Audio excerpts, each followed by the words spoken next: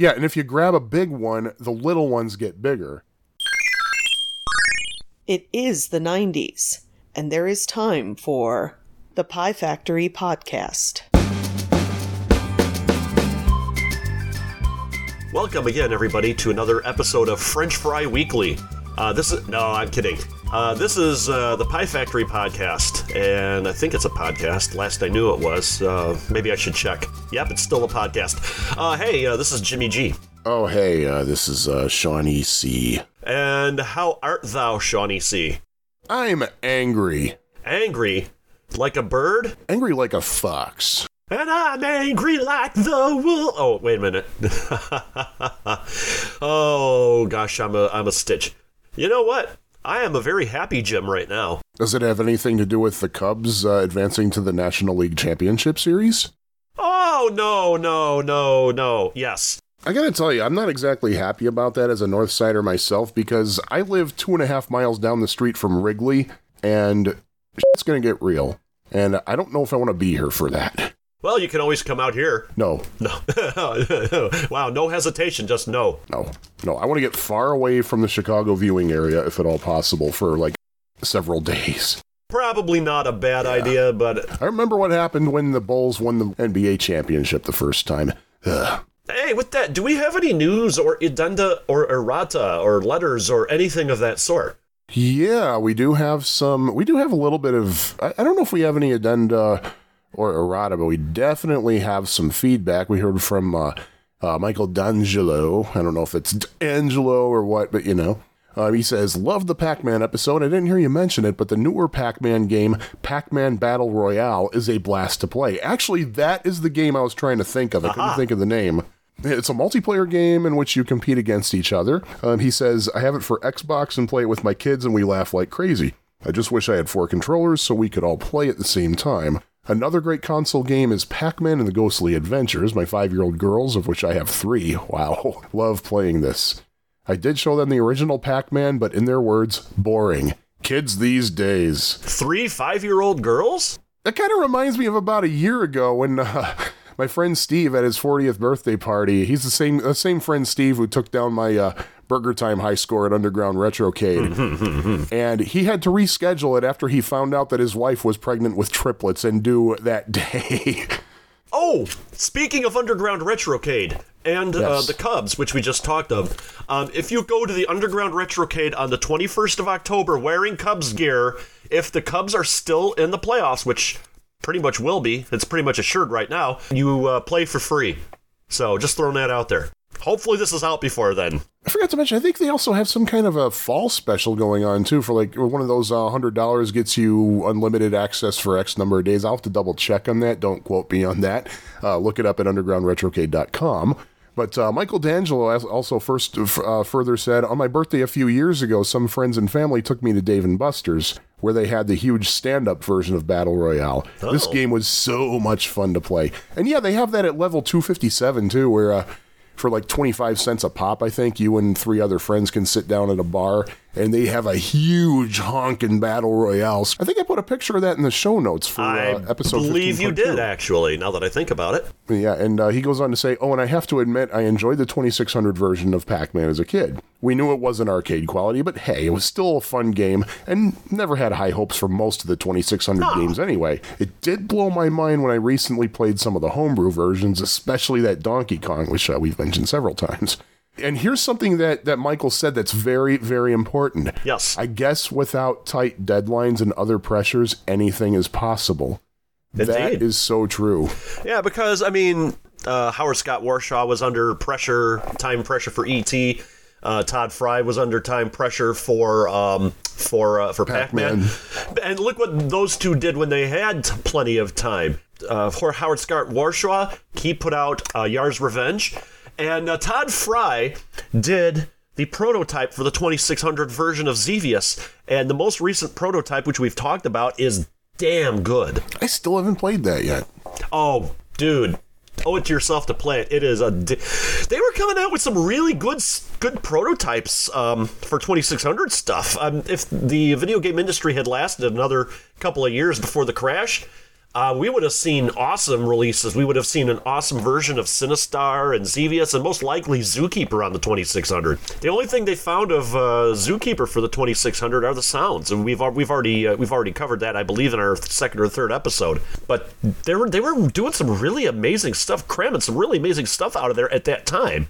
And the hats off to the hobbyist programmers who are out there still creating stuff. They've given us stuff like the newest version of Donkey Kong, Princess Rescue, and I would be remiss if I didn't mention Ladybug for the 2600. Oh, that is the finest 2600 arcade conversion I've ever seen. Amazing. I've played it a few times. It's very, very good. It gives the ColecoVision version a run for its money. It might possibly be better. I've said this before in other various fora, but I'm going to say it now. Play the arcade Ladybug, like fire it up in MAME if you don't have access to an arcade that has Ladybug, and play the Atari 2600 homebrew version. Then come back and tell me which one is which. I dare you. I think it might be a little easy to tell, but that's only because of a certain hardware limitation on the 2600. But if you didn't have that hardware limitation, it would be extremely difficult to tell which is which. Oh, yeah. Does, I almost said Beverly D'Angelo. Oh, God. What's the guy's name? Michael D'Angelo. Michael D'Angelo. Does Michael D'Angelo... I wonder if he is related to Beverly D'Angelo. He didn't say. Didn't ask. Didn't tell. Fine actress, and she was excellent in Vacation, where she had an awesome shower scene, but I'm not going to say any more. Wink, wink, nudge, nudge, say no more. Does he have anything more to say? I think that was it, actually. So, thank you for writing in. Do we have... anything more to add to the fun and frivolity? To the fun and frivolity? Yes. We now have an actual dedicated domain, piefactorypodcast.com. Woohoo! That will take you directly to our main page. Right now, it's just a show notes page. We're going to do some revamping and make it a little bit more, because it's getting kind of messy now. You know, we have like 15 shows, 16, 17. Okay, now this is the thing. Hyde and I had a little disagreement. I don't remember if I told you about this. But, you know, I sat down with Hyde last time we had a show, you know, when he handed over the final mix and everything. Now, seriously, I apologize, but this is all my fault. I should have read the contract a little bit better. Uh-oh. Now, remember I told you before, his contract is for 73 episodes. Okay? So we have to pay him for 73 episodes, whether we do 73 episodes or not. Uh-huh. And here's the thing. The last episode we had was a two-parter. It was episode 15. Okay? Right. You got it? He says that fulfills one episode of my contract. Now, here's the part. He expects payment per episode for each part of that episode. You know what? That might be my fault, because I called the second part Pie Factory Podcast Episode 15 Part 2 Hellbound. And I gave it a subtitle, so that might accidentally called that episode a sequel instead of a second part to the episode. Man, okay.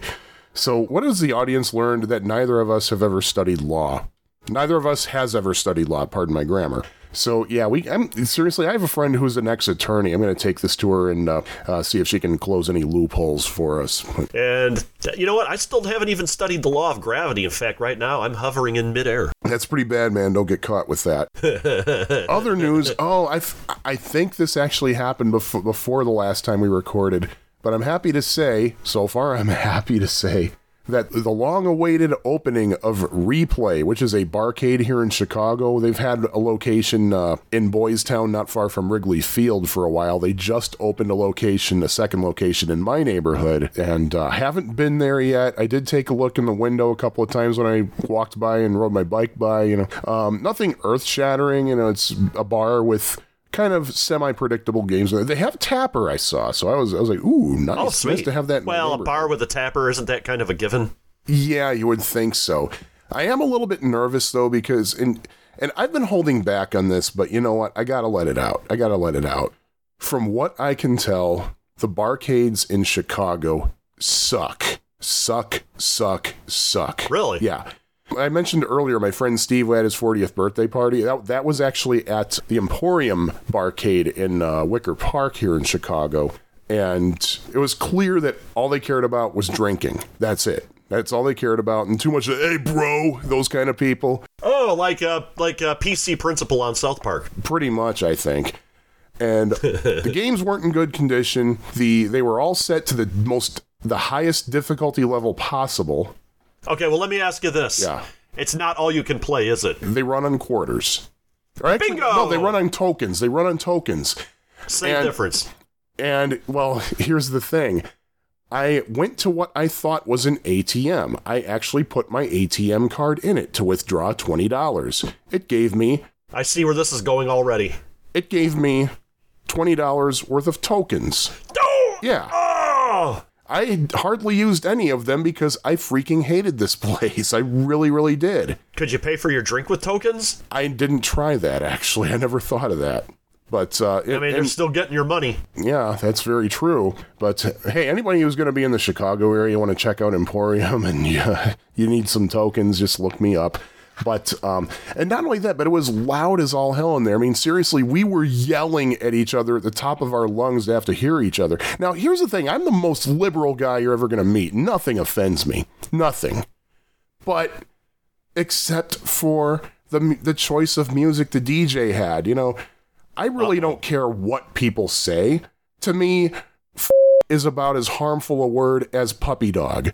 But I'm listening to this stuff, and the lyrics are very, oh, your grandmother must be so proud of you. So it was like, really? This is what it is? The music wasn't like, No, it was more like hip-hop to make white people think they're cool. bra music. I guess. Hey, brah.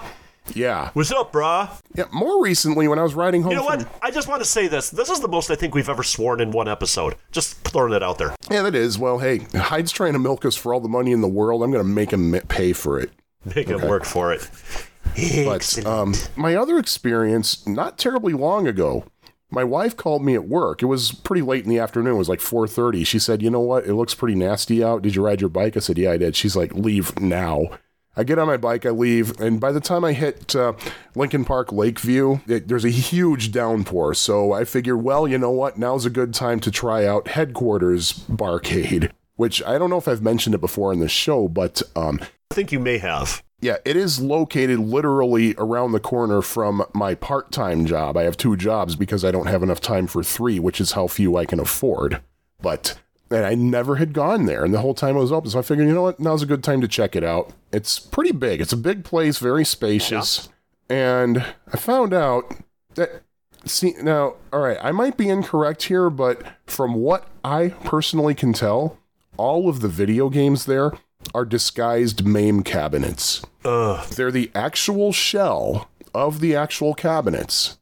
But the first giveaway is that the screens are LCD. Yeah, that's a giveaway. Which I'm going to tell you right now, I expect eventually that even the older machines from the 80s are all going to have LCDs because they don't make CRTs anymore. I was going to say, CRTs, they're going to fail eventually anyway. I mean, that's why we're not watching stuff on VHS anymore. Yeah, and so eventually they are going to be, when they have to be repaired, they're going to have to be replaced by LCDs pretty much, or LEDs, whatever else. I mean, it's expected. And we expect that, and we're wise to that reality. Yeah. But another giveaway is that it seems like the Donkey Kong machine over there, well, the controls sucked. And I think what they did was they put an 8-way joystick in it. Uh-huh. You know, 8-way joysticks on 4-way games just do not work. They just don't work well. And another giveaway that was a MAME cabinet, I went over to Qbert, and I hit the start button, and the little pop-up from the bottom that was obviously a MAME graphic indicating that a coin had been dropped came up. Oh, jeez. So not only was it a MAME cabinet, but they also had the quarter drop trigger and the player button mapped to the same action, which means that even when you entered your initial and you hit the player button to enter your first initial, you got another credit. And all these machines were on free play too, so I guess that's one thing I can say about Headquarters is, you know, okay, I can bitch and moan all I want, but they're all on free play. It didn't cost me a cent to play these games. All I had to pay for was the beer I had. Right. And then there was a Ms. Pac-Man machine, number 1, set to the highest difficulty level possible. Number 2, I noticed during the attract screen, when it introduces the cast, it said, and starring Pac-Gal. I was like, really? Awesome. Although I do have kind of a soft spot for some bootlegs, because some of them actually did get fairly clever, especially the ones that were complete hacks. We didn't mention any of the real more esoteric hacks of Pac-Man last episode, but there was a really cool one called Piranha, which which Pac-Man is a piranha fish, and the maze, there's basically no walls, and the dots are everywhere. It's hard to control, but it's still fun in its own right. It's still got its own thing going. Logan Hardware used to have a piranha in a Ms. Pac-Man machine. I want to play Piranha again, non-emulated, because I remember playing it once at one of those kiddie party pizza ice cream places that used, not a Chuck E. Cheese, but kind of like one of those timey type deals. There used to be one over by Ford City Shopping Mall, which I don't want to go within 10 miles of now, but yeah, I had fun playing that. Going to these barcades just really made me appreciate ground control in Portland a lot more. They you know what, they're okay. They're fine. If I said anything bad about them, I take it back.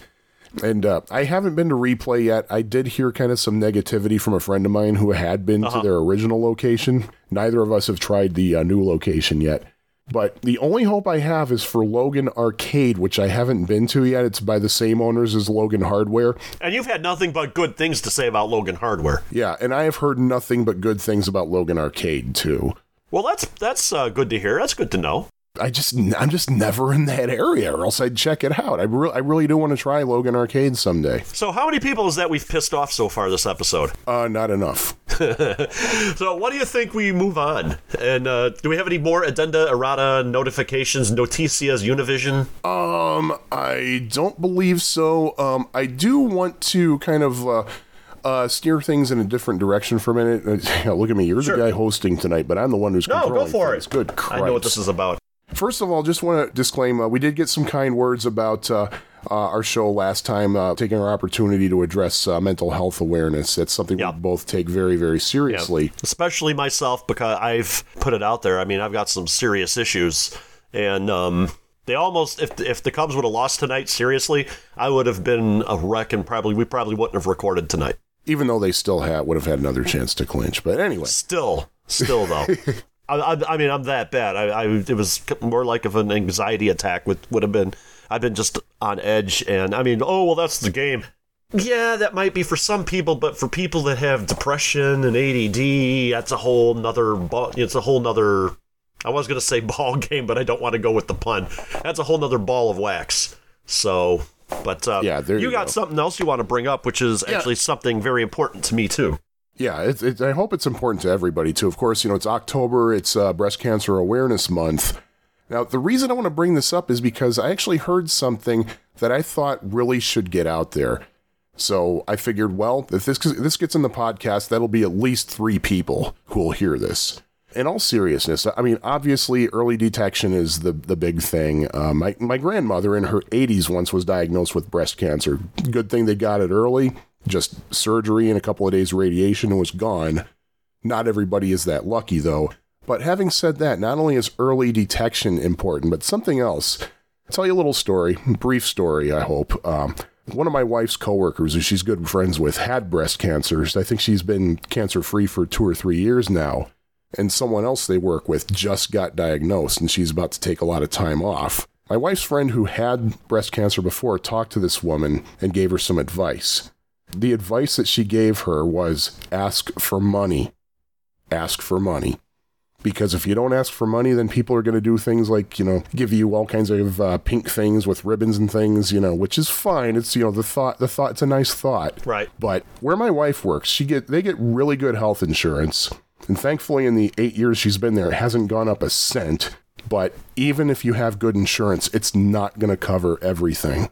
You know somebody with breast cancer and you can help out monetarily, please do that, because the costs will add up, and I'm sure they will appreciate it. Or any kind of cancer for that matter. And it's interesting, breast cancer is an important issue to me because my mom was diagnosed with it about a year ago or something. And so she's been undergoing treatment off and on, and it's been making her weaker. She's a lot better now, but she's been getting injured fairly easily. I think she broke her arm recently. Oh, God. And something. So she's got, that's a whole nother thing that she's got to deal with. But I totally agree. I mean, you do more good donating money than donating things or giving somebody like a pink ribbon or whatever. I mean, awareness is one thing, but a lot of people just do I'm editorializing here. I'm going to stop that, but definitely donate money. I think that's where you can do the most good. This is an issue that not only affects women. I mean, just ask Rod Roddy, former announcer of The Price is Right. Oh, that's right, you can't because he died from breast cancer. That's true, he did, didn't he? Yep. It mostly hits women, but men get it too. I mean, we do. So there you go. And yeah, very, very important topic. And wow. And I have no transition. Yeah, I'm trying to think of a way because I had a good transition all picked out. Maybe we should play one of Soul Blazer's spots here, and then that would be an easier transition into the games. All right, thanks, Soul Blazer. Hello, this is Greg, host of Super NES Podcast, and you're listening to the Pie Factory Podcast, which really should be called the Cement Factory Podcast, as Nintendo says that level in Donkey Kong is really Cement Factory, but who am I telling these guys how to run their podcast? Thank you, Soul Blazer, and welcome back to the Pie Factory Podcast. You know, we're going to do something unusual for this episode. We're going to do it nude, as far as you're aware. But over and above that, we're actually going to talk about a game that was never released in the United States, which you can play in MAME. And, Paul, do you have a little, talking about a game that was never released in the United States music? This game is Japan, but not the U.S. Thank you. And from the home office in Tahlequah, Oklahoma, we give you our very first game tonight. It is called Tinkle Pit.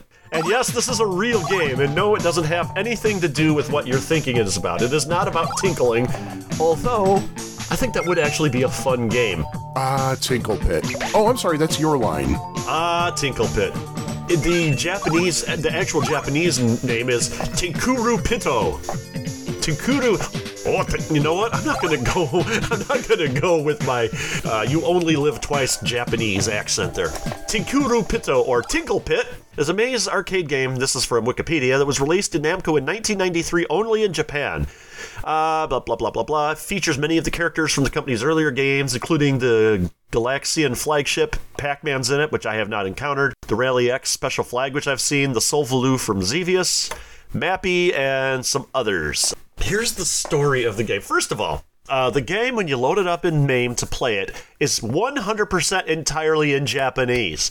But it is not a hard game to figure out. In Tinkle Pit, an evil demon named Mao, not the same Mao that was in Hong Kong 97, for those who haven't seen the Video Game Nerd episode about that particular game. If you haven't, go watch that. It is hilarious. Link in the show notes. An evil demon named Mao transforms all the inhabitants of Tinkerland into statues. The two protagonists, Pit, or Pito, and his sister Patty, or Patty, with only one T in the Japanese, go off on a world-saving quest to defeat Mao and his minions. No, not the minions from the movie, which I'm so totally tired of. And by the way, not a single Minion meme that I have seen has actually ever had a quote from them in the movie. Despicable Me movies. Of course, it doesn't hurt that they don't actually talk rather than make noises, but come on, people. Anyway, they are accompanied by two oversized anthropomorphic sleigh bells, known as Tinkerballs, which I think is going to be my college nickname? I'm going to adopt that as my nickname. Sleigh bells, known as Tinkerballs, which serve as their primary weapons, and the game's storyline is written in Japanese. The game itself, though, employs mostly English text. Now, okay, first of all, when you load this game up, you know what? I'm going to go into the gameplay before I go a little bit more into this. You know, I did screen grabs of all the Japanese-only screens, and I've meant to run those through Google Translate, but I haven't done it yet. Uh-oh. Well, I'll try to do that and put that in the show notes. And here's the gameplay. This is again from Wikipedia. And we have played this game, by the way. I'm not just going off of Wikipedia here. Pit and Patty, which, first of all, I did not realize this was a two-player game at the same time when I played it. I thought it was just a one-player. They must walk around in mazes, collecting items and avoiding enemies, which include some stuff from the game Toy Pop, which I don't know if that was released in the U.S. It may have been. Along with the Pukas and Figars from Dig Dug. They are very important enemies in this game. However, they have the power to drink... Pit and Patty have the power to drop their Tinkerballs. Wow, we're having so much fun with this one, which are both invulnerable to the enemies and move around by pressing the line button, therefore creating a line between them and their balls. I think we're finding out why this game was not released in the United States. The whole Puckman thing, that was just the tip of the iceberg for Namco. Okay, first of all, to describe it, your Tinkerball, you hit the button, you move around the maze, the main button, you hit it, and your Tinkerball stays in place, and you can move your character. And it draws a line between you and the Tinkerball. This is... I'll make it through this one. A line gets drawn between you and the Tinkerball. When you let off the button, the Tinkerball will come back to you using the path that you drew, the line. And any enemy that comes in its path will be destroyed. Now, there's another item that you can pick up in the maze. And what I'm reading here in Wikipedia calls it popcorn, which don't look like popcorn to me. It looks like a Powerball. Yeah. This game's got balls. I'm telling you that right now. What balls it has. It works just like the Powerball in Mr. Do. I thought the exact same thing. Maybe we should call that game Mr. Phil. Oh, he'll hate us if he doesn't already. Yeah, he's the no-swear gamer. I think we've really, really, really, really outdone him today. The object is to obviously get rid of all of the enemies in the maze. Now, if you have a hard time getting the last one, it will go to a corner and it will disappear. It'll say, bye-bye, or something like that on the screen. It doesn't say that. It'll show it on the screen. And he will disappear. You still end the level, but you don't get any pursuit bonus points. Nice clear. Nice clear. You're a winner. Oh, that's another game. You know what? Acne Remedy should use Nice Clear. I was just thinking about that. And there are also bonus goodies to pick up in the game. If you get them all, you get special bonus points. But I thought this was interesting about the bonus stuff in this game. They start out in one form, but if you leave them, they will grow into a bigger form. And if you get the bigger one, you don't get as many points as if you got the smaller one. And I thought that was an interesting play mechanic there. I'm pretty sure it's the other way around, because I found that you get a extra bonus if you grab all the big ones. Really? Oh, what happens if if you grab a big one, the little ones get bigger. So if you look at your bonus tally, you actually get more points. I'm biting my tongue right now. This is, with all of the talk of balls and things getting bigger, I'm just biting my tongue. And this is a real game, people. Oh, I was messing around MAME a couple of weeks ago, and I found this one game where the main character's power is farting. So I have to remember the name of that game, and we'll have to cover that one at some point. Oh, yes. But we're so mature here on the Pie Factory podcast. Yes, it's Juvenile Humor Day on Pie Factory. So, and then each stage has like 4 different worlds, and then each world has... Hold on. Each world has 4 different... How do they name it here? How do they say it here? Okay, the game is divided into 8 worlds, the first of which has 4 stages, and all the others have 6, and then each stage has a certain number of levels, and then after you get to the end of the world, there is a boss character. I only made it to the first one, and it was interesting. You want a spoiler? Spoiler, sure. You only have 2 boss rounds. Oh, really? I thought there was more than that. Yeah, in the second boss round, you have like 3 or 4 bosses you have to beat individually. Aha. And then the game's over and you get pages and pages and pages of Japanese text. Oh, so how did you find this out? You played that far? I kept continuing. Aha. And it doesn't take a long time either. Really? Yeah. Fascinating. I stopped after a while, mainly because I had to go to bed each night, but... Save state. Actually, I found the save states in this game didn't really work very well. When I loaded my save states, they were pretty distorted. Yeah, I don't really use save states that often, unless it's certain games that I'm trying to get past. I think I use them on Terminator 2, because there was that one screen with the truck on that one, which we've talked about before, is just almost impossible to do by yourself. Where was I talking about? Oh yeah, we were talking about the levels and then the bosses. But there are bosses. Stages 23 and 48, according to Wikipedia. The bosses are named Versus Boss and Final Battle. Final Battle! Against a large robot named Naka G1 and Mao himself, respectively. And Mao himself has 3 different forms, second of which is an evil black and purple version of Pit with a one-eyed black Tinkerball. At least it didn't say blue! Although your Tinkerball is blue. Oh, God. You've got a blue Tinkerball! Oh, this game is making it too easy. It's called Tinkle Pit, for crying out loud. And it has to do with balls. One thing I wanted to say about the Tinkerball, put an image of the Tinkerball up against an image of all the characters from South Park. He looks exactly like Butters, except a different color. I noticed that. He looks exactly like Butters. That's me! He's my favorite South Park character, too. Hamburgers. He reminds me of myself at that age. As we briefly mentioned, there are many other characters from Namco games. I want to talk about a couple of them. First of all, Puka from Dig Dug is in this, and just like in Dig Dug, he can turn into a ghost and go through the walls, which is nice that the same enemy mechanic from Dig Dug is in here, which we've got to talk about Dig Dug. We haven't talked about it, have we? No, we haven't. Now, it's one of my favorite Namco games. And then Fygar appears, and just like Fygar from Dig Dug, he breathes fire. He's got a limited... Cabbage. He's got a limited potato. He's got a limited distance in which he can shoot fire.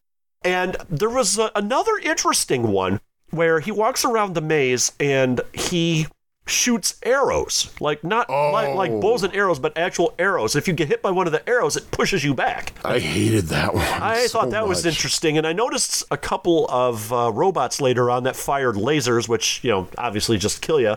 Here's a listing of games that are represented in Tinkle Pit to some degree. Galaxian, QDQ, which I've never played, but apparently that was 1979.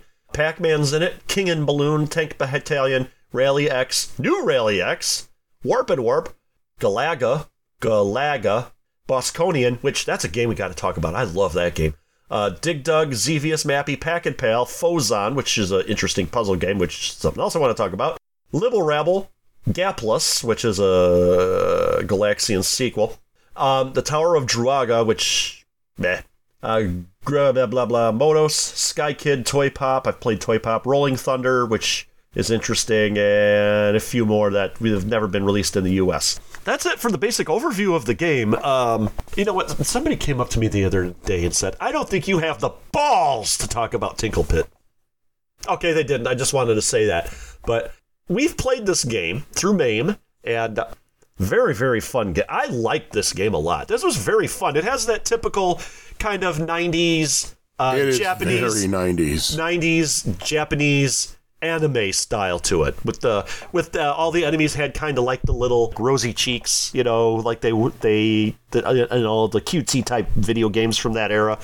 And they just had all the enemies were all the cutesy type enemies. And I really like this game, and it does have that continue feature that we're not a fan of, but unlike a lot of games that have the continue feature, like Terminator 2, I feel that you could really get good at this game.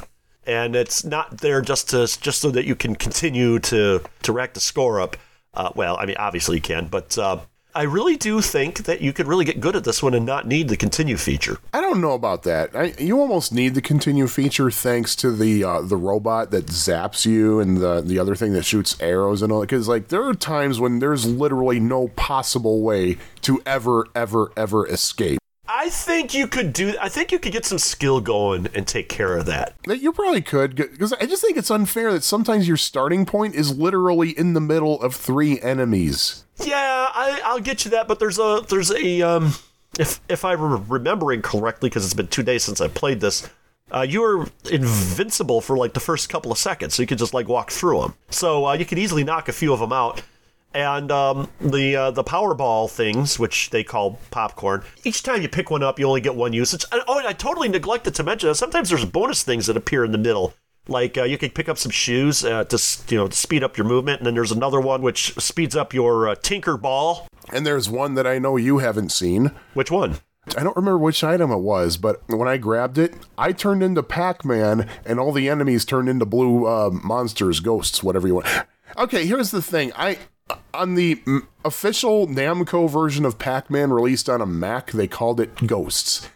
I purposely checked the machine at Underground Retrocade a few days ago when I went. They're called monsters on there, so I don't know what the heck to call them. Enemies. Solves all your problems right there. Just call it enemies. So the enemies turn into Pac-Man and enemies. See, there's the problem with that term. They turn into the ghosts, the monsters, whatever. Those critters that chase you in Pac-Man, they turn into those, but they're blue, so you can eat them. Shut up. Okay. But no, I have not seen that. I have heard about that. And in fact, I think they mentioned it. Yeah, and Ms. Pac-Man, I seem to remember making a guest appearance between rounds or something, not as an actual playing character. I don't know. Like I said, I only went a little bit past the first boss. I did have a lot of fun playing this game. This was a very fun game, I thought. I thought it was fun too, but there are two things that turned me off about it. Okay. Of course, the continues, for one thing, as you know. Right. That's kind of your pet peeve, which... I will say this, though. I did want to continue.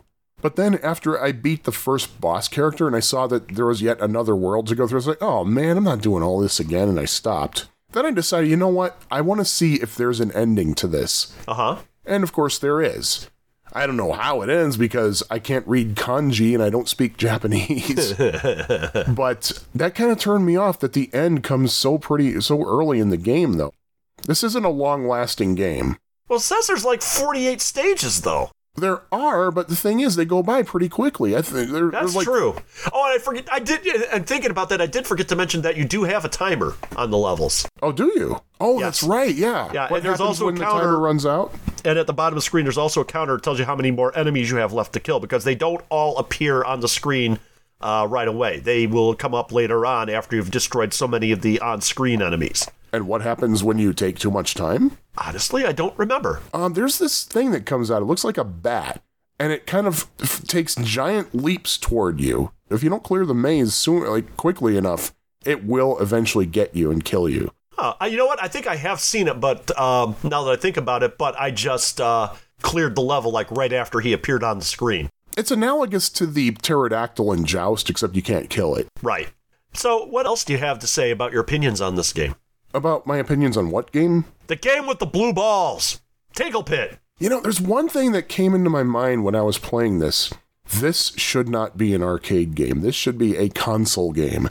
This would have been perfect on, say, the NES or the SNES or the Sega Genesis. You know what? I'm thinking about it. This looked exactly like a Super Nintendo game. Yeah. You know what? I can see that. I never thought about that, but yeah, you're right. That having been said, I would like to see what a cabinet looks like. In fact, I'm going to just head over to the International Arcade Museum and see if they got a picture of one. And they don't, just the screenshots. Huh. That's fascinating. It's fascinating that these things just do not seem to be findable. I looked up the high scores. There are none on either of the two major sites I use, arcade.com and Twin Galaxies. Neither of them mention it. Hopefully it's going to change. Hopefully that'll change. You know what? Oh, man. That means that I could do a screen cap of main gameplay right now, submit it to Twin Galaxies, and I got the world record. Uh-oh. You found a loophole. You know what? Where I come from, we've got another name for Tinkle Pit, and that's Outhouse. That's right, yeah. You mentioned all the games that have character appearances in this in Tinkle Pit. Yeah. Something I noticed is that there are so many other games in which the gameplay is similar. That it borrows mechanics from other games. Obviously it's a maze game and it has vague Pac-Man vibe to it in terms of patterns, and what I noticed there is that the enemy, you can set up grouping patterns like you can in Pac-Man and Ms. Pac-Man. Even though it's not a Namco game, you still have that Mr. Do mechanic with, what was it, the popcorn? Yeah. You have that going on. I saw elements of Super Pac-Man you know what? in this. The Tinkerball actually is, now that I think about it, a play mechanic that Namco had in Dig Dug 2, which it was released in the United States. Not very many people have played it, including me, in the arcade. It was released onto the NES, but it does have a similar... No, you know what, though? No, that's a different mechanic. I'm thinking of a different game now that I think about it. But that having been said, I don't know, have you ever played Toy Pop? I have played that a few times. This game actually feels like a sequel to Toy Pop. Give Toy Pop a couple of plays, and you'll see what I'm talking about. I don't think it's a sequel, but they seem very, very similar. At the very least, it seems to me they were probably designed by the same team. Yeah. And I also get kind of a Bubble Bobble vibe out of this game, too. Well, yeah, I mean, but pretty much all of those type of games had that kind of... Yeah, they pretty much all had that kind of cutesy thing going on around that time. And of course, something we like to talk about on Pie Factory Podcast is the first time we ever played this game. Do you remember when and where you were the first time you played Tinkle Pit? The first time I played Tinkle Pit was right here in this same chair about 4 weeks ago. I was just randomly playing games in MAME, and I saw Tinkle Pit, and I was looking for disgusting games, and I thought, I'll give this a try, and I ended up playing it, and I'm having fun with it, and I'm I'll play this. I'll probably play this off and on in the future. Yeah, I remember the first time I played Tinkle Pit. It was a fortnight ago, roughly, here at Pie Factory Podcast headquarters north, actually. In fact, on this same computer I'm using to communicate with you. And just in case people are wondering, I'm actually in the Pie Factory Logistics Center. So just to make that clear. Yes, thank you. How many continues do you rate this? It's obviously not the best game I've ever played, but it's fun. And it's, like I said, it's something I'll probably play in the future. I'm having a hard time. I'm trying to decide between 3 and 4 continues on this one. You know what? I'll give it a 4. It's solid. It's fun. And I have a feeling that you could easily get good at this game and not need to continue so much. I'll rate it a low 4. A low 4. Yeah, I'm going to rate it a 3, but again, because, I mean, not just that it has continues, but that it comes to an end too soon. It is fun, but at the same time, you're going to find, or at least I found, that once I got past the first boss character, it's like, oh man, I got to start all over again. And it wasn't really getting that much more difficult. So, and, it just didn't really hold my attention that much. Fun game at first, but in the end, it's a 3. Tinkle Pit, for all of its, Blue balls. Yes. Tinkle Pit, a game with balls. Tinker balls. I think we should move on to our second game today, which is Mr. Do. Mr. Do. Mr. Do. Oh, I keep taking your line. I'm sorry. Mr. Do. Do you do feel like I do? There we go. Mr. Do. Pretty much everyone knows this one. It's a digging game. The object of Mr. Do, there are 2 ways. Actually, there are 3 ways to complete a level, but I'll go with the main way first. The main way to complete the level is to eat all the cherries on the screen while digging tunnels throughout the screen. The second way is to kill all the monsters. And, you could do that. And you have they only have like 2 weapons at your disposal in this game. You have a power ball, which you can launch, but each time you use it, it takes longer for it to regenerate. So you got to use it sparingly. I did not know that. That explains a lot, actually. Yeah, the more you use it, the longer it takes to regenerate. And I don't have the information on that, but I'm sure one of our listeners will tell you about how long it takes in the algorithm or whatever they use to do that. The other thing you can do is drop apples on the enemies, which is kind of cool because I keep talking about games we haven't talked about yet, but Dig Dug, you have rocks that you could drop on them, but they can only go straight down. In this game, you can actually push the apples so that you don't have to drop it right where you are, which actually gives you quite a bit more strategy. Not only can you do that, but also the enemies can push the apples too and kill you and each other. It seems like almost the enemies are maybe use a little more strategy than the enemies in Mr. Do, or than in Dig Dug, I should say, rather. Wait, are you confusing these games? Are you saying that these two have any similarities at all? No, not at all. Mr. Phil has nothing to do with Dig Dug. Ha! See what I did there? So you got some different enemies. They kind of look like weird-looking unicorns. After so many of them come out of their monster box in the middle of the screen, a little treat will come out. If you pick it up, then at the top of the screen it has the word extra. And there's like a little enemy that surrounds one of the letters. And when you pick up the treat, whatever letter the enemy is around, it will come out with 2 or 3 guardian enemies that look like, kind of like fancy pants ghosts from Pac-Man with eyes and like robes that are, and they look kind of like Cookie Monster to me. You know what? I can see that actually. And these enemies can only be killed. The guardian enemies can only be killed by the Powerball. If you try to push a apple on them, they will eat the apple, which is fascinating, I thought.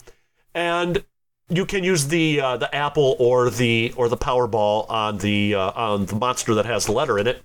Eventually, at some point, the monster with the letter will just come out at random without the guardians, without you actually having to take the treat. If you spell out the word extra at the top, you get a free life.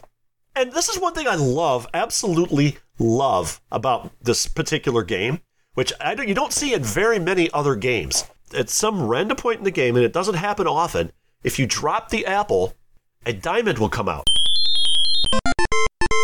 If you could pick up that diamond within 15 seconds, you get a free credit.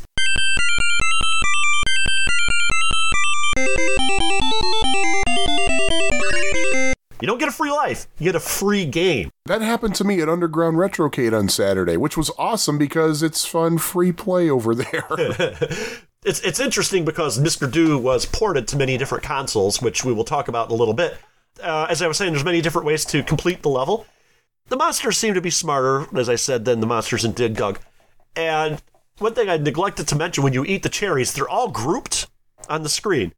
And every time you pick one up, you'll hear a sound. And for each one you pick up consecutively, they'll go up in pitch. And if you could get them all 8 in one go without pausing, you actually get bonus points for that. Yep, 500, I believe. I believe so. And it basically plays the scale, 8 notes in a major scale in C. After every 3 screens you clear, there's an little intermission. And I like the intermission when you pick up the diamond. Mr. Do will actually throw a token into the machine. I thought that was kind of cool. And I like this game.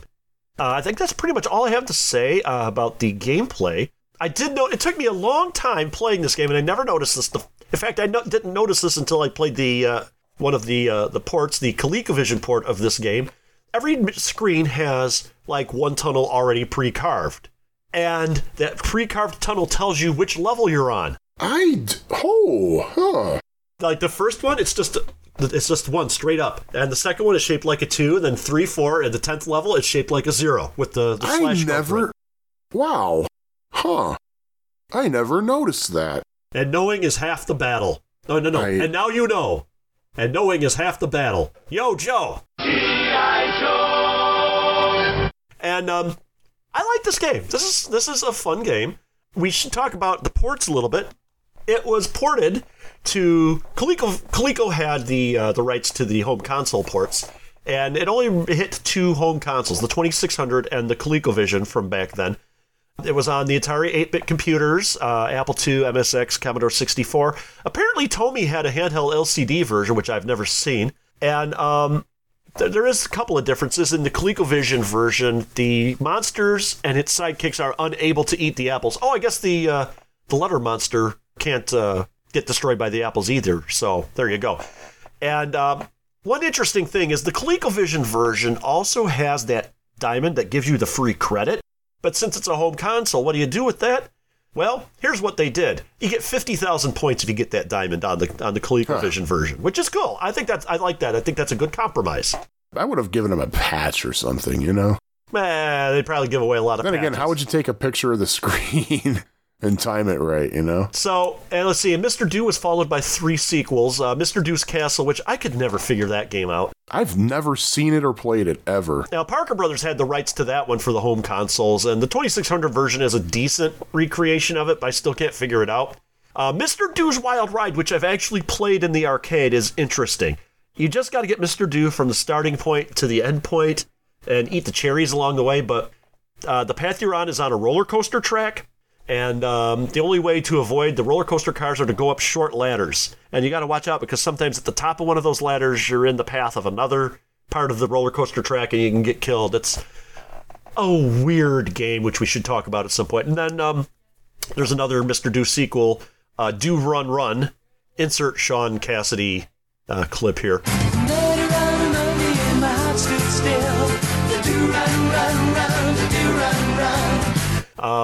Or whoever did the original. Somebody told me that his name was Bill. I'm easy. I met her on a Monday and my heart stood still. And let me think, there was a version of it on the SNK Neo Geo system, which was Neo Mr. Do, which, if this is the version I'm thinking of, because it was also eventually, I believe, on the Super Nintendo, but I think the Neo Geo version, which I actually played in emulation one time, there's an item you can pick up which turns you into a female Mr. Do. So is that a Mrs. Mr. Do or a Miss Mr. Do? Or other than that, it's actually a pretty fun version of it, and I'm pretty sure I've played the Super Nintendo version as well. And I don't get this one. A rebranded adaptation of the game was released for the Game Boy Color in 1999 entitled Quest Fantasy Challenge. Okay. I don't know. And, of course, it's on the Wii Virtual Console in Japan. And there's a few clones on different consoles. Mr. Doodle on the iPhone, Henry on the Atari 8-bit computer, and Mr. EE on the BBC Micro. There we go. That's all about Mr. Do. And I like this game. I enjoy it. I've played it a few times. It's a game that once in a while, I will actually seek out. In fact, I do have some video of this game, which I need to get to Sean so that we can upload it and put that in the show notes. And I like it. Fun game. I'll play it. I think I enjoy Dig Dug more, but I don't hate this game. I like it. I think it has its place as a classic. And what say ye? Well, what say me? I love this game. I really love this this Mr. Do game. And while we were talking about, I mean, seriously, I'm not even kidding about this. The phrase Dig Dug ripoff literally got erased from my mind when we were talking about this. I mean, yeah, it is a Dig Dug ripoff, as far as I'm concerned, as far as many people are concerned. And you can see it. I mean, it's still a fun game. It has a lot of if you really think about it, though, the only thing it has in common is you're digging a maze and being chased by enemies. I mean, and dropping things on people. And using a unique firing mechanism to kill them. But other than that, unlike Dig Dug, there's a couple of different ways you can solve the game. I've neglected to mention when you pick up the diamond, it also finishes that particular level. Yes. Which is interesting. I believe if you get all of the letters in extra, that finishes the level too, if I'm not mistaken. It has some, it's got some cutesy intermission screens, which I kind of like. And they're not just like the little Pac-Man type. These are intermissions take up like the full screen. And, I mean, they're not detailed graphics or anything. I mean, this was a game from like 82, I think, something like that. Yeah, 82. And, so keep going. Sorry to interrupt. Well, going back to the whole Dig Dug thing, it's because of Dig Dug that I figured out how to play this game. Okay. And I don't remember ever seeing this game back in the Ferg. I really don't. The first time I ever played this, it was, I believe, on a Mother's Day sometime in the 90s. We were out with the family, either it might have been the Bigfoot Inn. I don't think it was the Bigfoot Inn in Bigfoot, Illinois. I think it was someplace in Delavan, Wisconsin, actually. And in the lobby, there was a Mr. Do cocktail table. Oh, nice. And of all people, my mother, of all people, said, "Hey, Sean, let's play this game." I was like, "What, you want to play a video game?" She said, "Oh, hell, it'll be fun." You know? Oh, and one thing I neglected to mention, thinking about this game, your main character is a clown. In the Japanese version, it's a snowman, according to Wikipedia. So, continue. So my mother and I actually played a 2-player game of Mr. Do on the cocktail table there. And fun. I had no idea how to play it. I never saw it before. But to me, I'm like, you know what? This is obviously a Dig Dug ripoff. I'm just going to play it like Dig Dug. And sure enough, really, if you approach it with that attitude, you'll know how to play it. But there's enough differences between this and Dig Dug to make this its own thing. There definitely are. How about you? What about your first time playing it? Yeah, honestly, I don't remember the very first time I played this, but my very first memory was, this is going to be interesting given all the swearing and talking about blue balls in this episode, but I used to go to a religious youth center in my late teens, early 20s, and they had a Mr. Do machine at this place, and I would play it all the time. It was on free play, of course. Was it? I don't remember. It probably was, given the type of facility, but that's my earliest memory of playing it in the arcade. I did eventually get this for the ColecoVision. As people are aware, I had the Coleco Atom computer, which is in some ways fairly maligned, but in other ways unfairly maligned. And I've never owned it on the Atari 2600, but I definitely want to get it because it's its own interesting thing. It's got its differences, obviously, but it's interesting enough to play. It's not a bad conversion, but it's not great either. It's somewhere in the middle, I would say. Yeah, it's missing some features of the arcade game. One thing that did impress me about the 2600 version, though, was the sound. They did a good job with sound on that. They really did. They did. I just love the song this game plays when you eat all the cherries in a row. Oh, the only thing about the 2600 version, it has them grouped in 6 instead of 8, so you don't hear the whole scale. And also in prep for this episode, I played the Atari 8-bit version. I just acquired a My IDE 2 cart for the Atari 600 XL that I acquired from you. Oh, nice. And seriously, man, they did a really, really, really awesome job with that on the 8-bit. They really did. I have to see if I've got that. I don't know if I've played that or not. I mean, it's nearly arcade perfect. You know what's fascinating? I was just thinking about it. The 600 XL you have, I bought that off of eBay. And then the 65XE Atari 8-bit computer I have, I got from your brother. And then I just gave you my 600XL. We basically got each other's 8-bit computer. Yeah, pretty much, except now it has 4 times the memory from the last time you saw it. So. Oh, nice. I did the 64K hack on it. I'm assuming you're enjoying it immensely. When I can, I don't have a hell of a lot of time to do that, but man, I found time in the last couple of weeks. So the Atari 8-bit computer is a fun little computer. My only problem with the Atari 8-bit computers and its problem with the 5200 and the 7800, those machines for some reason just cannot produce a very lush green. They produce muted greens, but they're not like lush. They're not like dude. Greeny greens. Load up Donkey Kong on the 7800. Donkey Kong is pure green. Really? Yeah. I will have to do that. Yeah, I recorded something for Phil for his upcoming Kong episode, so I played that in preparation, and it's like, man, Donkey Kong's green on this. When's he doing Donkey Kong? Next episode. Okay, I'll have to do something about that, because I've got my opinions on the 7800 Donkey Kong. He's doing that and Junior. Right. I have my opinions on both of them. But anyway, let's get back to the show, shall we? Yeah. So, I think we're about ready to rate this game. What do you say? I'm ready to rate this game. Now, I'm going to tell you something. I didn't think that this thought never crossed my mind that I would be doing this, but I am giving Mr. Do 5 continues. Whoa, because, really? Seriously, this is I didn't even realize it until just this past weekend when I was playing it in Underground Retrocade, and I got some video footage of that too. In fact, there's video footage of me achieving my high score on it of 65,200. So yay, I haven't watched it back yet. I don't know if I had the camera mounted right, but still.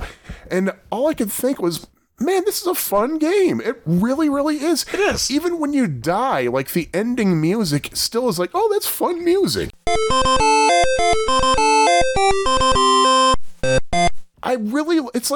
It's like, oh, game's over, but that's happy music. That makes me happy. I mean, happy, joy, happy, joy. I originally was going to dock this a continue for being, too dig duggy, but I don't have the heart to do that. I really like it.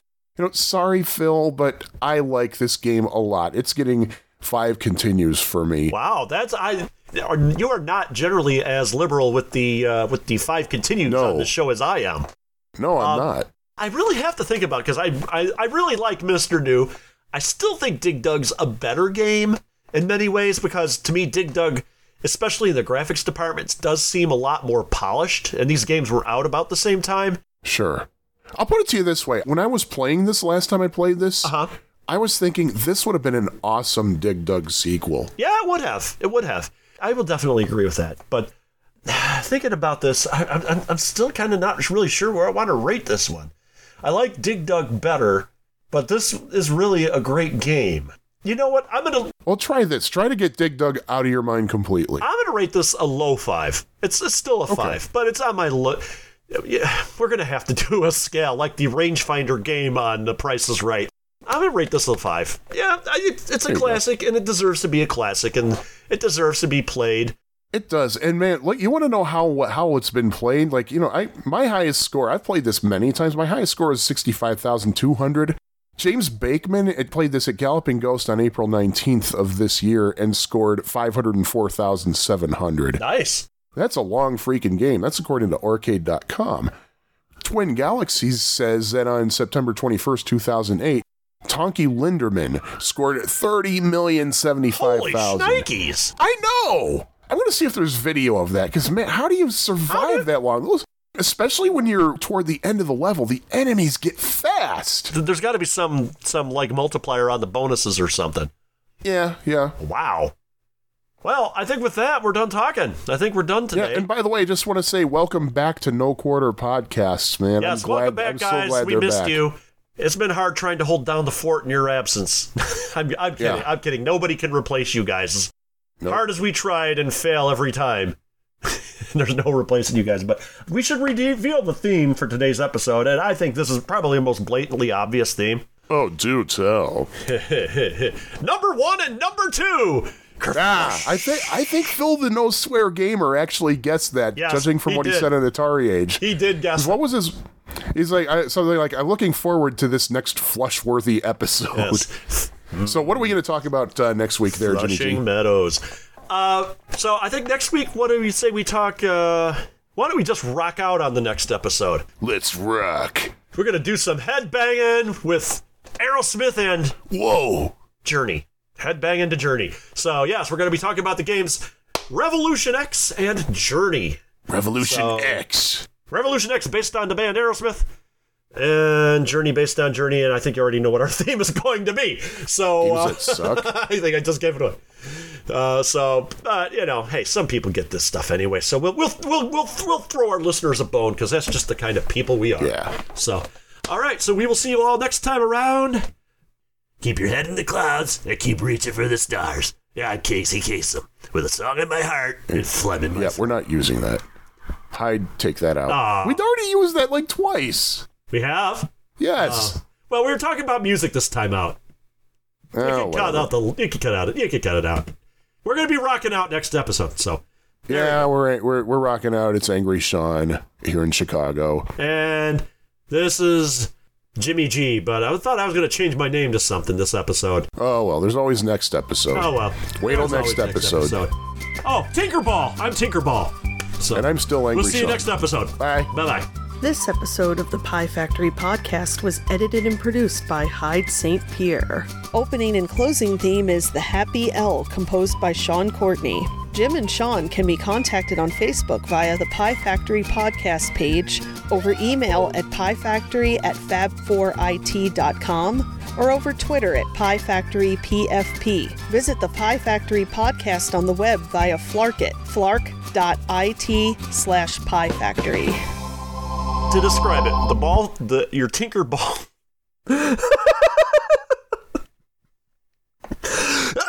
Okay, hold on.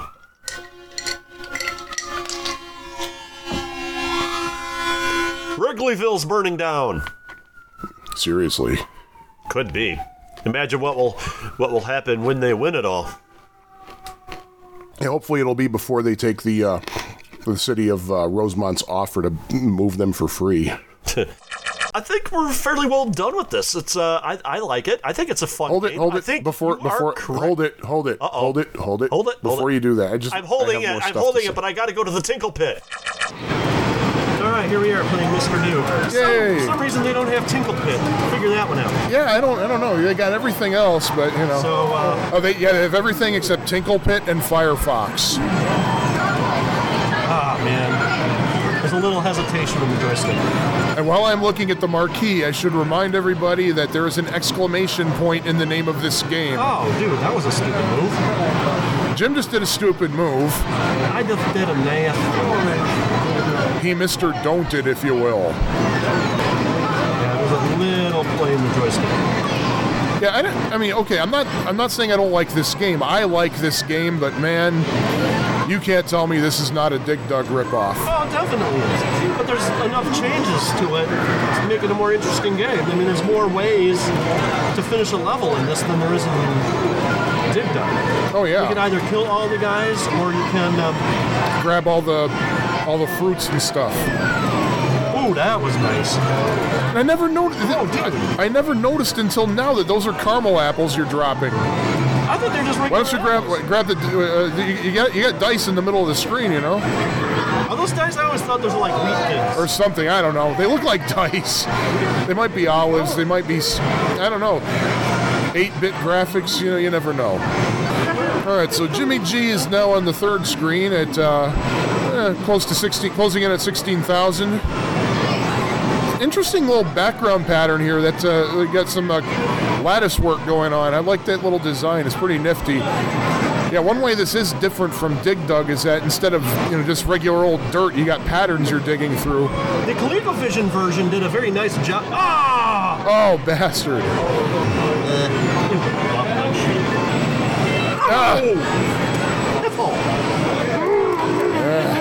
All right, your turn. All right, game over. So while Jim game's over, I'm gonna try. Oh yeah, I didn't enter my initials. Hey, baby, I like the side of my microphone. down. Shut up, Davis. I'm trying to score. Oh, we gotta. No, wait, my head. We gotta get a clip of that for the podcast. Shut up, Beavis. I'm trying to score. Oh, Oh, you got him. Got him. All right, and just like dig. Oh, never mind. It's when you. I think it's when you clear. It's when you clear 2 thingies here that when you. Watch out for those guys. They eat the apples. Oh yeah.